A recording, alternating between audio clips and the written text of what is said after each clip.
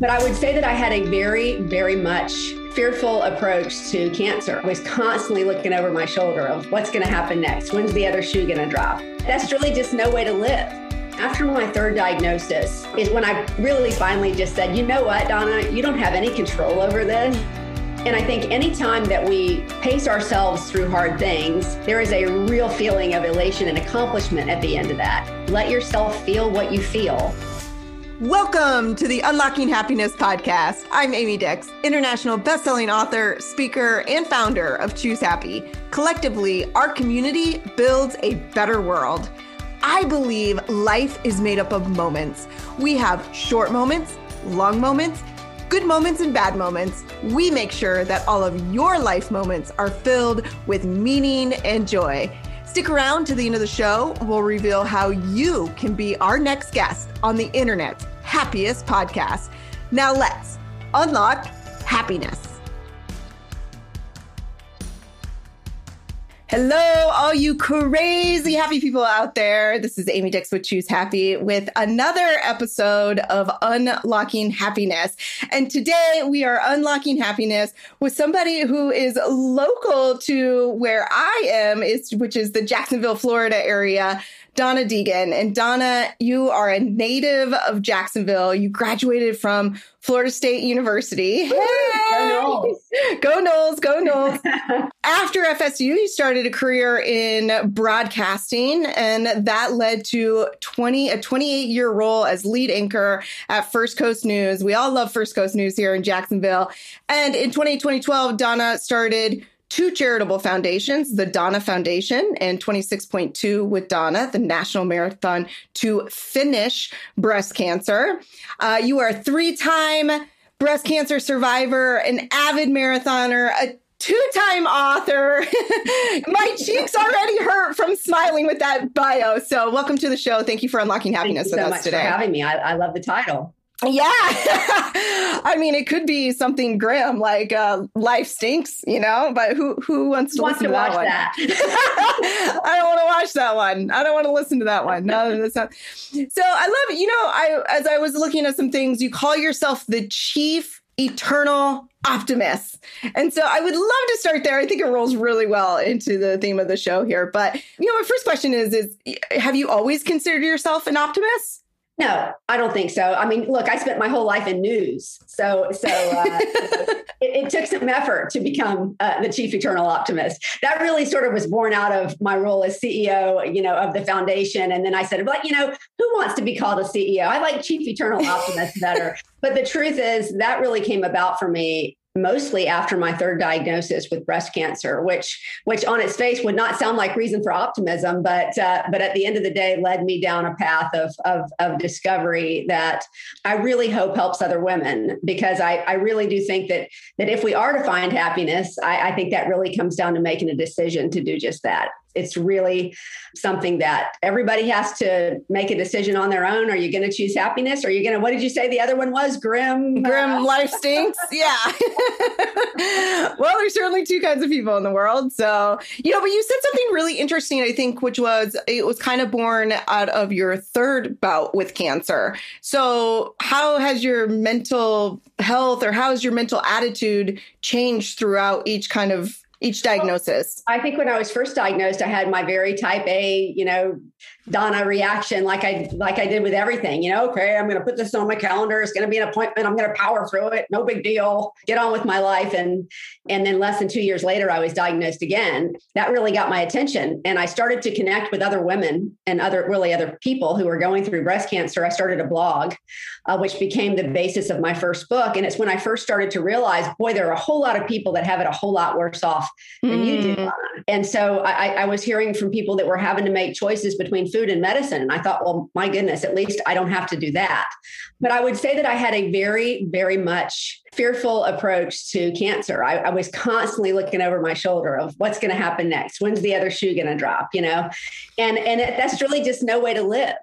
We started the foundation after that second diagnosis to help underserved women with breast cancer. So part of that whole, you don't get from point A to point Z overnight, right? Part of that whole transition was really feeling empathy for those people that were going through the same sort of situation I was, only they didn't have insurance, or they didn't have a good family structure, or they didn't have, the ability to have the same things and confidence that I did, that I could go to my treatments, And so I think it started there. And then after my third diagnosis is when I really finally just said, you know what, Donna, you don't have any control over this. You keep trying to control it. You can't control it. And as we all know, the worst thing for a type A personality is to tell someone they cannot control it. But it really was, I'll take you through that third diagnosis day. I mean, I was at Mayo Clinic. I was in for my 5-year all clear, we were just about to have the inaugural marathon. And the argument in my head was already going with my doctor. Okay, I don't need to be having all these screenings anymore. I don't need to be having all these blood tests. I've spent 5 years, I'm out of here, And they found the cancer had gone to my left lung, which I thought was just an incredibly, horribly sick joke, given the fact that I'm a marathon runner. But I had to have a piece of my lung removed and go through chemotherapy again. But that very day, I remember leaving Mayo just sort of in a haze with my husband in tow. And we got to the car and neither one of us said anything for a few minutes. I didn't know what to say. I was just absolutely floored and devastated. But the first thing that came to my mind was, you're going to have to help me learn how to live, because I'm not going to spend whatever time I have left on this earth in fear.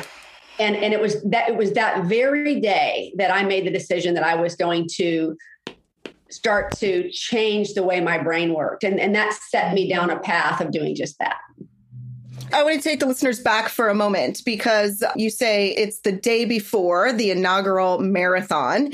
And not the day before. It was coming up. This was in 2007. So the marathon at this point was probably 4 months away.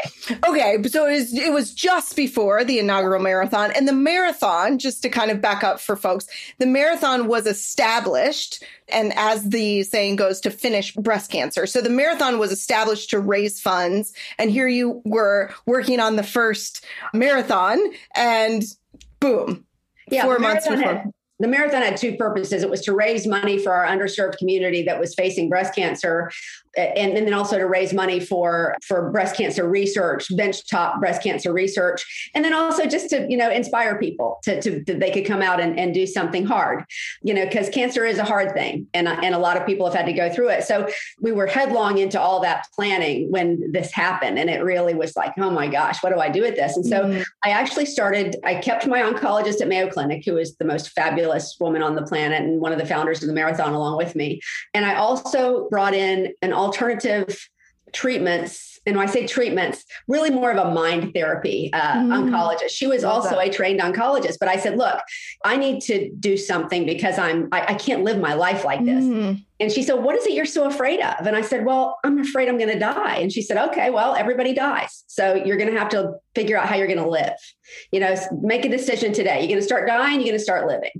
And she gave me a book called Love is Letting Go of Fear, written by a guy named Jerry Jimpolsky, who we were very fortunate to have come speak at our 10th anniversary marathon. We're about to come up on our 15th anniversary. But Jerry had what I call as a 12-step program for fear addicts, basically things that you could do to start changing the way your brain works when you're fearful. And that led me to several other works and several other things. And with practice, I was having made that decision to change my brain. I was able to change the way I viewed my circumstances. And that's why my second book was called Through Rose-Colored Glasses, a marathon from fear to love, because it's so easy to be constantly afraid and fearful when you face something like cancer. And, the first step is accepting that that's how you feel and that's okay.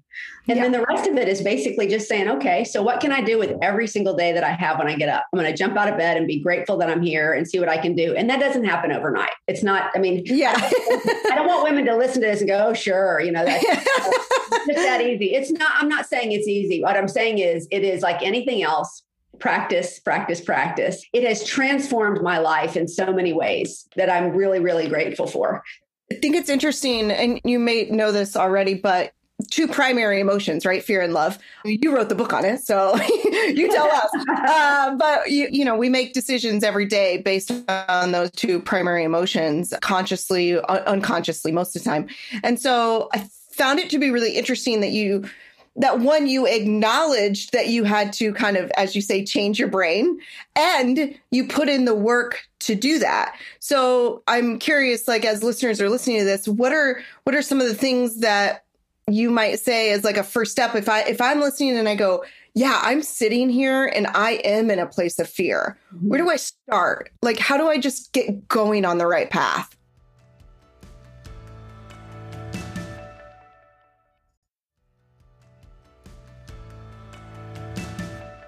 How do I just get going on the right path?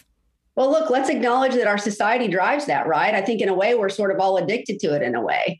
And so the first part of it is wanting to change. I will say that is if you truly want to change and you make a decision that you want to change. What I started with was some books that I started to read, like I said, some that had steps, some that were just good things to put in my head. Then I started to do my version of meditation. I'm not really good at sitting still for hours on end. And I listen, I really just blown away by people who can. But because I am a distance runner, for me, that whole cadence of long distance running became a time for, meditating on certain things, mantras, things that I would put in my head that helped me to move away from that place. Because I think part of it is the first step is awareness, right? You recognize when those crazy thoughts are coming into your head, and then you have to deal with them. But then you also have to become very comfortable in a state of really unknowing, not knowing exactly what's going to happen. And you have to go, you know what?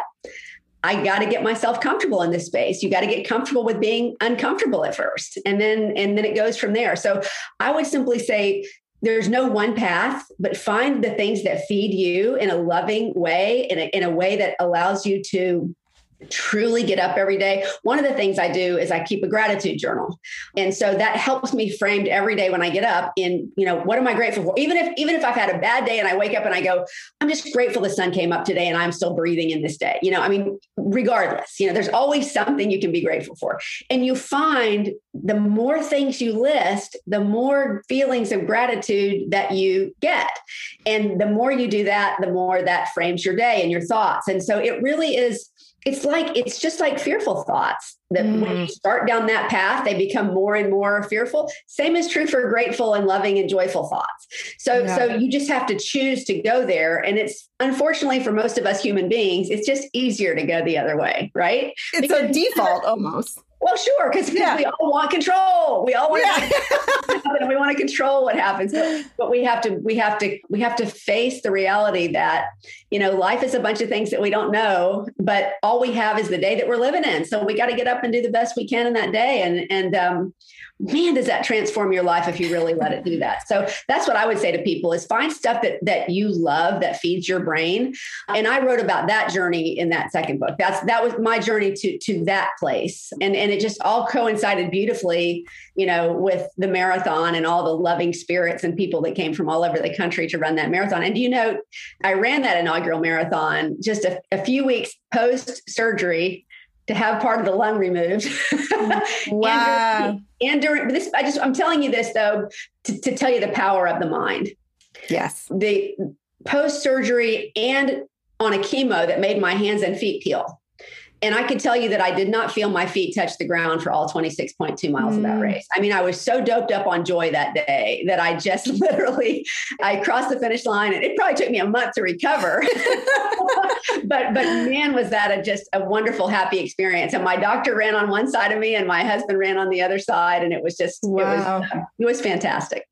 I mean, I got a little choked up thinking about that and thinking about like what that moment must have been like crossing the finish line that day, and how just full of joy, but there's got to be so many other emotions that you were feeling in that moment. Well, I don't know if you're a runner, but there is a special feeling of crossing the finish line of any marathon because it's a hard thing. And I think anytime that we pace ourselves through hard things, there is a real feeling of elation and accomplishment at the end of that. And so I think that, that's really served me through this journey, is that marathoning is very much a metaphor for life, and also for going through something like cancer. You have times when you literally just want to sit in the road and cry and you say, I don't want to go on with this anymore. I'm too tired. I can't do it. But you find if you can push yourself through that, with the goal in mind of crossing that finish line, that there is just immense joy with that. So I think whether I had been going through cancer or not, that would have been a joyful day for me. But the fact that I did it during that period in my life, I think also gave me a great deal of reinforcement for the things that I was doing. Yeah, so inspiring. I think, the first race that I ever ran, one of the things, I don't know who gave me this idea, but I've done it ever since, is to dedicate a mile to somebody. Every mile gets dedicated to someone. And the very first, and I always say I'm only half crazy. I've never done a marathon. I've only done half marathons. But that first half I ran with my brother. And this was probably in 10, maybe 2008.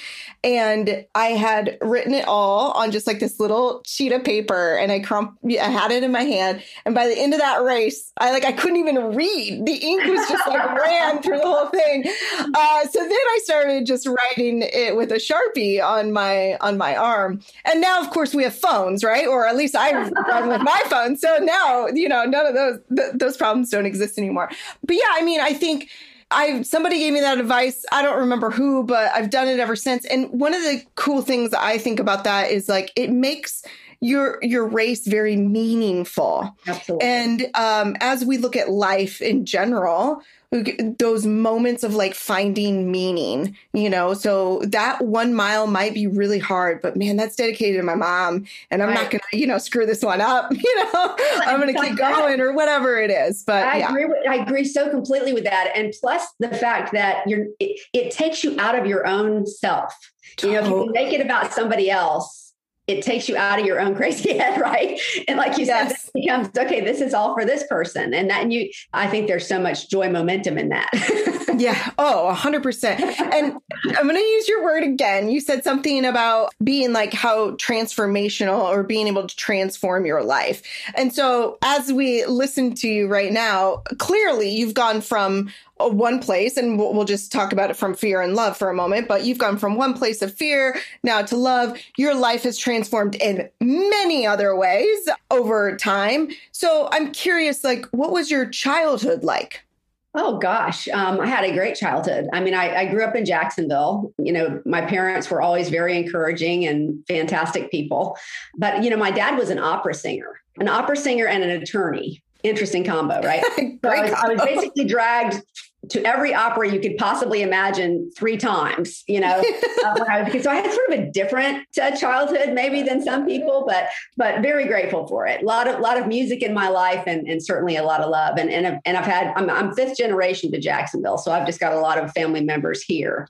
But I would say that I definitely did not grow up with a propensity toward being that optimistic person. I'd say I grew up very type A.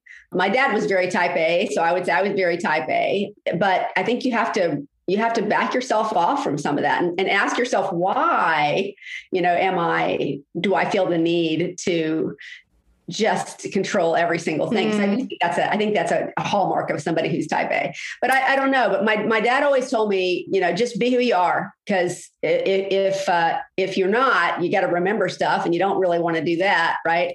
and then if you're going to find that some people don't like you, and that's okay. But at least they'll know that what they see is what they get. So I think I've always tried to be an authentic person. I just think I wasn't always that person that saw the upside of everything. And like I said, I think part of that is just my choice to get into television news. It's just there's not a lot of happiness in that, in that space. You're constantly, you see the worst of people and you see the best of people. But more often than not, you're covering your things that aren't so pleasant. So good to move on from that for me. Yeah. Well, here you are. I loved every minute of it. And I loved telling people stories and all of the connections that come with that.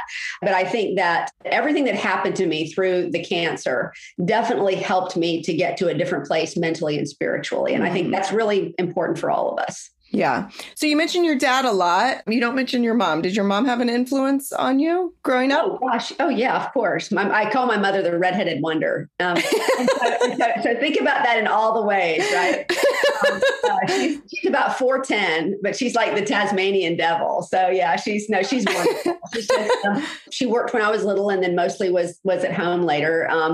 But my father was ill for much of my childhood, and so my mother really became the caregiver. So I actually gave my dad a kidney when I was 18 because he had kidney disease for most of my growing up years, and then he died when I was 28. So so there was a stunting there of some of that, but lots of love. I don't have no negatives there. Just Awesome. Yeah, I always say too, like, I wouldn't change my childhood for anything. My parents were amazing, awesome. I loved hearing you say that your dad or your parents believed in you, believed you could do anything. And very similar to my childhood too. And I think that played a really significant role in my adult life and understanding that you really can achieve anything. And it wasn't really until I got to college that I realized not everybody's parents tell them that. I think it also helps you to continue to push the boundaries, because the same is true in the spiritual work. You can't, it's not like you can just say, okay, I'm there, and you're just going to stay all good. It takes constant maintenance. And I think when you realize that you can do whatever you put your mind to also, it's that thing that you're going to go, okay, if it doesn't scare me a little bit, then I'm probably not doing it right, and then you bring your own brand of whatever it is to that. When I say scare, I don't mean like in fear. I mean like does it push you? Does it challenge you? Which is probably another reason I love marathons. For whatever reason, I seem to like hard things. I don't know why. It's that type A personality again. Yeah, I made it. Coming through. I'm on it. So you're obviously a really inspirational person. Anyone in Jacksonville knows that you're an inspirational person and feels that. And I'm curious, through all your time, either with the news or through the foundation, while you're very inspiring, what is one of the most inspiring stories that you remember of someone else?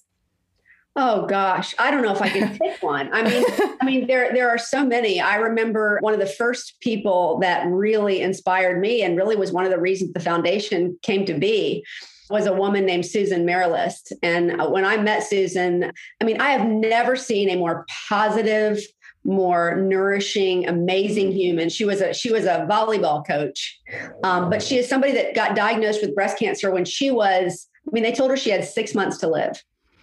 And she lived for 12 years after that.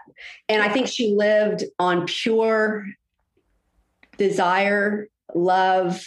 She was that person that was really my first role model. And she would always tell me, you got to let go of the fear, Donna. You got to stop letting it. If cancer wants to come along, it's going to come along. You got to stop being fearful. And I would always go, sure. Like anybody could stop being fearful. But she passed away right before the marathon started. And I think we were in our second year, maybe our third year. I'm trying to remember, but she told me when she died, she said, look, I'm sorry, I can't do all the things I said I was going to do for the marathon, but I'll be in charge of the weather. And I said, cool, that'll be really helpful. So we had 1 year that looked like it was just going to be completely super socked in. Tim said, Donna, I'm sorry, but this is going to be a complete washout. My husband's a meteorologist. So that's, and I said, well, I don't believe it because I have my angels and I'm not going to worry about it. And long story short, we started the day looking like it was just going to be dismal. And by the time we made it to the beach, which at that point we ran a stretch on the beach, Susan was a huge beach person. She always said, "You see the dolphins out there, that's going to be me." And so we turn onto the beach. I spot this dolphin, out in the water, and I say, "Hi, Susan." And then right above the dolphin, I see this little tiny patch of blue in the sky. And by the time we left the beach, the whole sky was blue. So I would say that Susan was a huge inspiration. We actually had a fellowship named after her at Mayo. And she's one of those teachers that you have along the way, right? That you don't recognize at the time as a teacher, but just know you felt in your heart. So I'm still grateful to her to this day for those lessons. And every time I see a dolphin out in the water, I just say, "Hi, Susan, how you doing?" And for the great weather every year. There you go.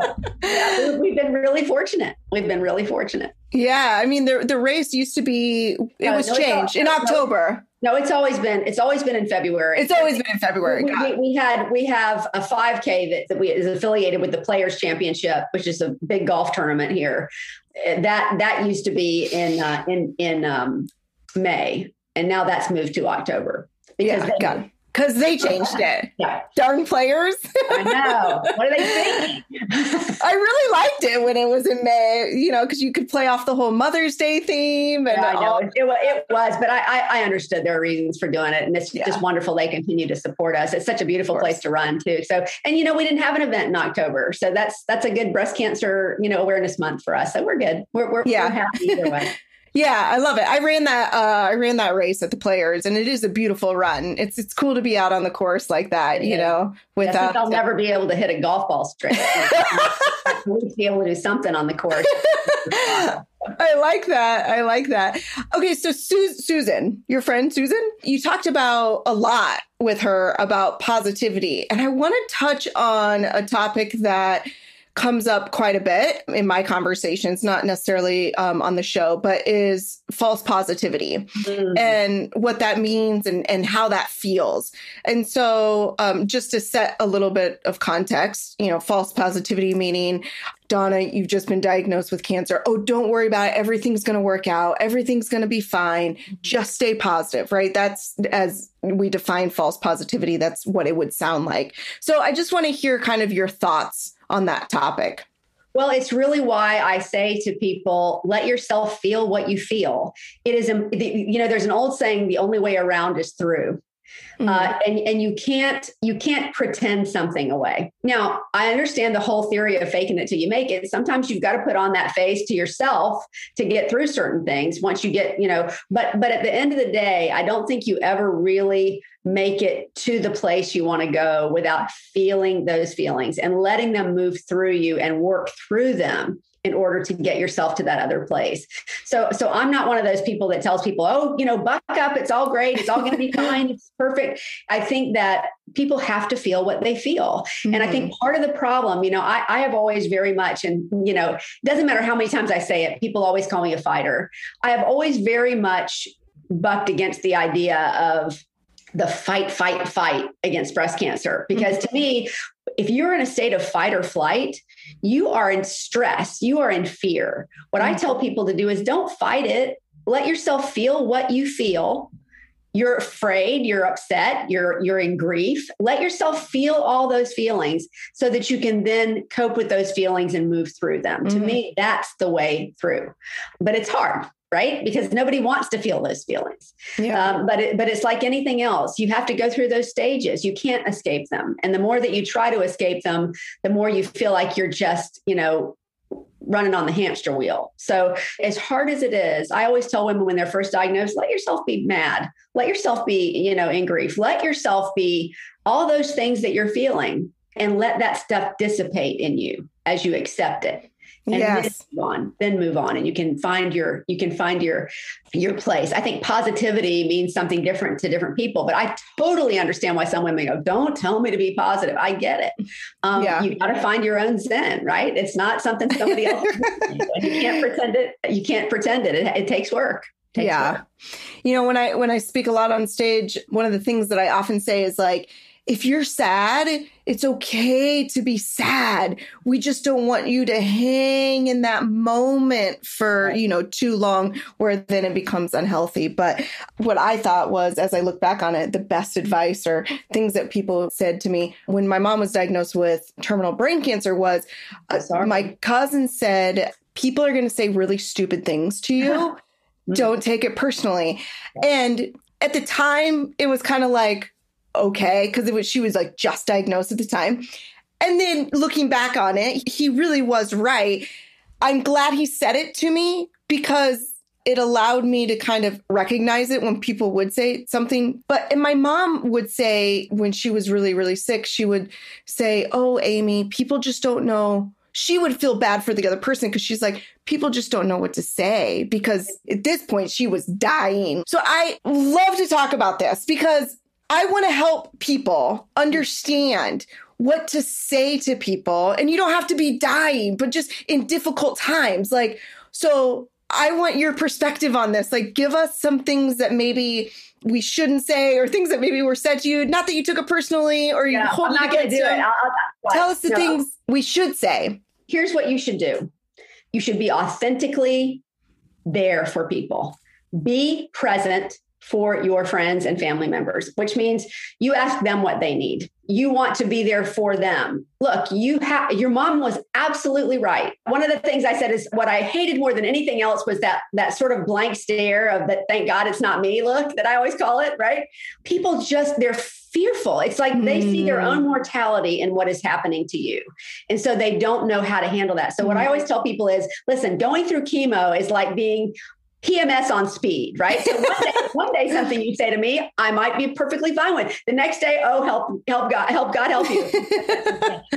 So literally, I would say the best thing, I'm not going to say there's anything people should or shouldn't say. If you are truly there to be present for your friend, family member, whatever, and you are literally trying to find out what is the best I can do for you, I think that's the question. What can I do for you?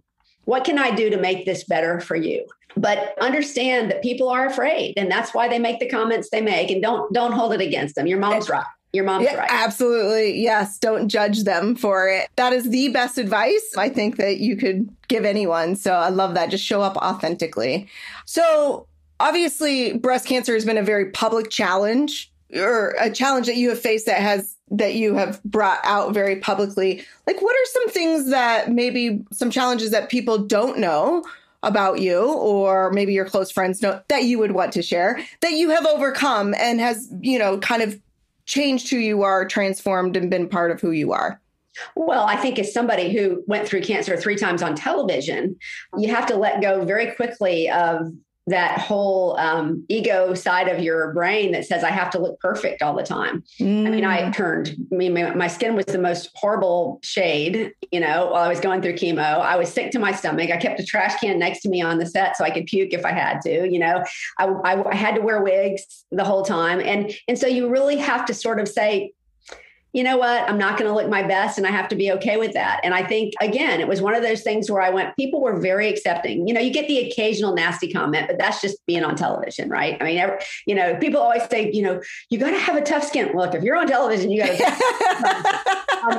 But at the end of the day, I think that really did help me. I think the more vulnerable that we can actually be with our fellow human beings, the better connections we're going to have, the better opportunity we have for, belonging with each other. And I think that's what we're all missing so much right now. I feel like with the way that so much of society is, it just seems like we're constantly like this, and people get the most attention, the uglier they can be. Right. And I just think we're all just really longing for that sense of that we belong. I really think that's true. So that helped me with that. I think people were very accepting, and I learned to be vulnerable in front of people, which is another thing type A people aren't terribly good at. Yeah. If you were to define happiness in one word, what word would you use? I would use acceptance. Great. So we have the race coming up. As we're sitting right now, it is mid-January 2022, and the race is coming up here February 5th of this year. Where can people go? How can people get involved? Even if maybe they're like, maybe next year, but I still want to get involved. Where do we go? The race weekend is the 4th, 5th, and 6th. So on the 4th, the expo opens. On the 5th, we have the 1 mile fun run and the kids run and the family run. So literally, there's a distance for everybody. If you're just somebody that wants to go out and walk a mile with your kid, we have that on Saturday, and it's going to be so much fun. We'll have all sorts of things there for the family. That's down at the fairgrounds. And then on the 6th, we have the marathon, the half marathon, and this year, because it's our 15th anniversary, we have a 15K relay. So you can have a three-team relay, which means you have 3 people involved, but each runs about 3 miles. So it's really not bad either. So I always say there's a distance for everyone, but if you don't want to run, or you're not a runner, you don't feel like participating, come out and cheer people on. There is just nothing. We have the best crowds in the whole country that come to our races because they feel so deeply the mission of what we're doing. And so you'll see so many people holding signs, thank you for running for my mom or my sister or whatever it is. If you want a happy dose of inspiration, that is the place to be on Marathon Sunday out there at the beaches. And we're starting from the Seawalk Pavilion. So you can go to breastcancermarathon.com And you can see all that information right there. Register or just see where you show up, download our spectator guide, all that good stuff. Love it. Thank you so much for that. I just have one last question for you. Oh, gosh. Okay. And it's the same question I ask all my guests. And it is a two-part question. Okay. And the first part of that question is, if you had only 7 more days left to live, what would you do? Exactly what I'm doing right now. I really, truly would. I mean, I'd want to get my kids around me somehow, because they're not both here right now and they're sort of spread out. So I obviously want to spend time with them. But the truth is, because I do feel like I live each day as it comes, and I try to do that with as much joy as possible, I would just be with the ones I love and live with as much joy as I can, and do what I could up to the final last day. Okay, so the second part of that question is, if you only had 7 more days left to live, but you were in a debilitated state, so all we had left was your words, what last bit of advice would you want to give the world? Choose love. I guess that would be it. Choose love. It's a choice. See each other, accept each other, try not to judge, and realize what a miracle this life is, and live it. Live it. Awesome.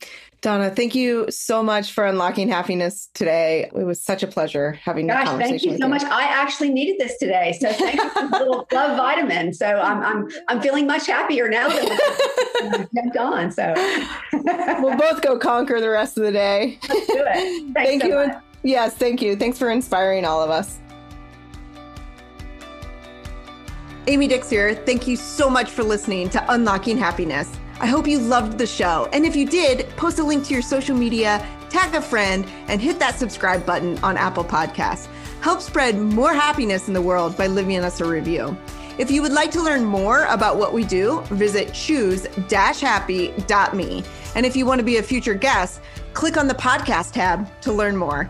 If you know someone that would be a great guest, tag them on social media to let them know about the show, and include the hashtag Unlocking Happiness with Amy Dix. I love seeing your posts and guest suggestions. We are regularly putting out new episodes and content. To make sure you don't miss any episodes, go ahead and hit subscribe. Your thumbs up, ratings, and reviews go a long way to help promote the show and mean the world to me and my team. Want to know more? Go to our website, choose-happy.me, or join our Facebook group called The Happiest Group on Facebook. Thanks for listening. This is Amy Dix, and we will see you next time.